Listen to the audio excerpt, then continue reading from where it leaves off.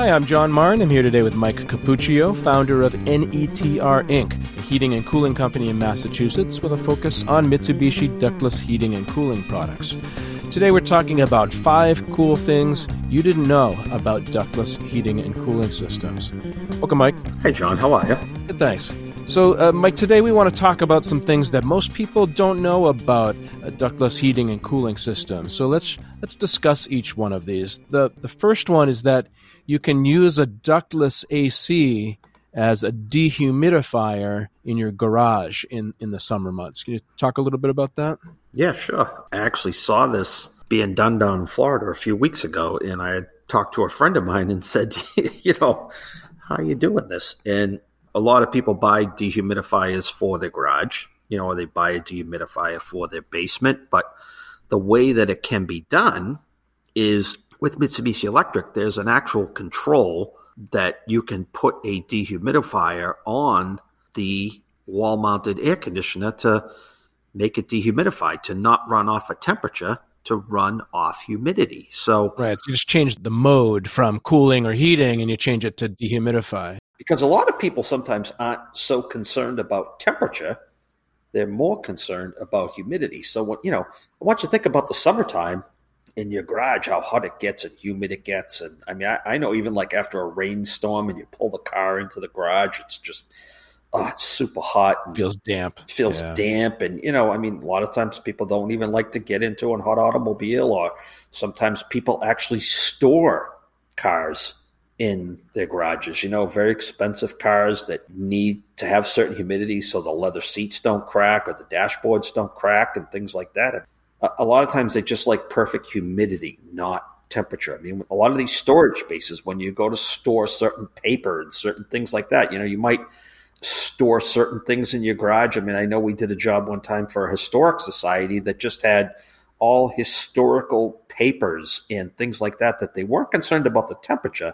They were more concerned about the humidity. Right. It doesn't matter if it's hot or if it's cold. It's just that moisture gets into those papers. Didn't want the moisture in there. Exactly. So, and especially where you said, like down in Florida, like it's notoriously hot and humid in the summer in Florida. Yeah. I mean, you can, your garage can get up to, 100 degrees and, it's not that it's 100 degrees. It's that it's 100% humidity in there. If I can cool that space to 80 degrees and, it's 80 degrees, but it's 50% relative humidity. I mean, that's where I would want the space to be. I mean, it's not, a lot of times it's not temperature that makes something comfortable. It's humidity. Think about an 80 degree day or an 82 degree day with 30% relative humidity outside. That's a beautiful day. Right. Think about an 85 degree day with 100% relative humidity. That's stifling. That's an awful day. You know what I mean? Right. I mean, everyone says, "Hey, go to Vegas. It's dry heat. It's 100 degrees, but it's dry." And I truly believe that. It is hot. Don't get me wrong, but it is dry too. Right. Sometimes like 100 degrees, but dry can be more comfortable than 80 degrees and humid, like you said. Absolutely. Yeah. I mean, sometimes you go outside, it's 80, 85 degrees and humid as heck, but you just go outside and you're like, it feels like it's 100 out there, and it's not. It's only 85 degrees. It's just sticky and all the moisture in the air. And then the advantage too of having the dehumidifier, in your garage in the summer months, maybe you don't, like you said, you don't care about the temperature so much, but you want it to be dehumidified. But then in the winter, maybe you care a little bit more about the temperature. You don't want it to get freezing cold in your garage in the winter. So you could turn on the heat at that point, and you can use the ductless system to heat your garage in the winter. Absolutely. Yeah, you can use it to heat your garage. I mean, my garage, my own home typically gets really cold, and my master bedroom is above it. So sometimes my master bedroom just gets cold. The floor gets cold. So I maybe put the heat on 50, 55 degrees in the garage, and, it's actually good too. Like, you come home from a day and maybe you got some snow and slush on your car or some ice on your car, and it just kind of melts things off and keeps your car nice and dry. And it also, dries off all the water and everything all on it and just kind of makes it nice. I mean, right. Who likes a freezing cold garage? Not me. Sure. All right. So the second cool thing you didn't know about ductless is that Mitsubishi has an eye on their indoor units that can see you in the room. Tell me about that. Yeah. So actually it's called the IC sensor. Okay, and it's on the FS models. It's on the real high efficiency models, and it's basically it looks like I don't know if you've ever gotten a time where you've ever gone to a spot where you have to fill up a little cup with ketchup that you dip your French fries in. It Sure. kind of little cup like that's probably about 1 inch around, maybe about an inch high, and it kind of sits on the bottom of the unit, and it kind of scans the room, and it's got an infrared sensor that kind of looks around the room. It's always looking around the room It and trying sweeps back and forth. sweeps back and forth the Yeah. space. It's looking for hot spots. It's looking for cold spots. And then it's actually directing the air towards those spots of where those hot and cold spots are. And then it's also looking for human beings and seeing where the human beings are in the room. If it doesn't sense any human beings, because it's looking at, it wants to see, okay, oh, wow, there's 98 degrees. There's a human being. Okay, it says, okay, there are people in here. Keep the temperature where it needs to be. But if it doesn't sense somebody in the room for a period of time, it'll actually set the temperature back on the unit for the energy efficiency to make the unit not work as hard and not run as hard. So it automatically does it just by looking around the room. It's a super, super smart system. And then when you walk in the room, it can tell that, okay, there's somebody in the room now. Let's crank that AC back up, or let's crank that heat back up again. I mean, think of these, everything now is energy efficient. How are we going to save energy? How are we going to save energy? Look at lights and, motion sensors and things. I mean, I know, in my office, in my building now, when I come in, my lights, they turn on when I walk in the room. If I just kind of stay still and I'm not doing anything, the lights will go out. And I'll be like, whoa, okay, so it's not sensing any motion. It's not sensing the person. It's sensing more motion. Right. But when you leave and, you're out of the room for 7 to 8 minutes, all of a sudden the lights go out. Okay, well, the lights are out for a reason. Why are they out? Because there's no person in the room. Saving energy. Basically the same thing with a heating and cooling system. I mean, think about, the energy that some of these things draw. It's not super high, but look, any savings is a savings because people don't realize that your air conditioning heating system can be that smart. Yeah, and like you said, there's plenty of rooms in the home where, maybe I walk into, I might be in there for 15 or 20 minutes, like the kitchen or something like that. I'm getting a snack and then I'm out, I'm leaving. And so having that ability for it to sense that I'm walking into the room without having to go over and take the remote control and turn it up and then turn it back down again and remember to do that, it just does it automatically. I mean, think of that. How could a regular heating and air conditioning system do that has one thermostat in the hallway and it's serving multiple rooms in different areas? I mean, that's how, you're gaining the comfort through the zoning and not having anyone in there and just forgetting, oh, I forgot to turn it off. Well, you don't have to forget. It's just going to do it on its own. All right, our third cool thing is there's a smart thermostat that works with the Mitsubishi heat pump systems. Tell me a little bit about the smart thermostat. Yeah, so there's a lot of different ways to actually control your system remotely, but we just found this new system called FlarePuck Pro that is actually, it's a little round thermostat and it's wireless. It mounts onto the wall and it works on infrared from the handheld remote control that you can now mount the thermostat on the wall. And it will also set back and do things very similar to what the IC sensor will do.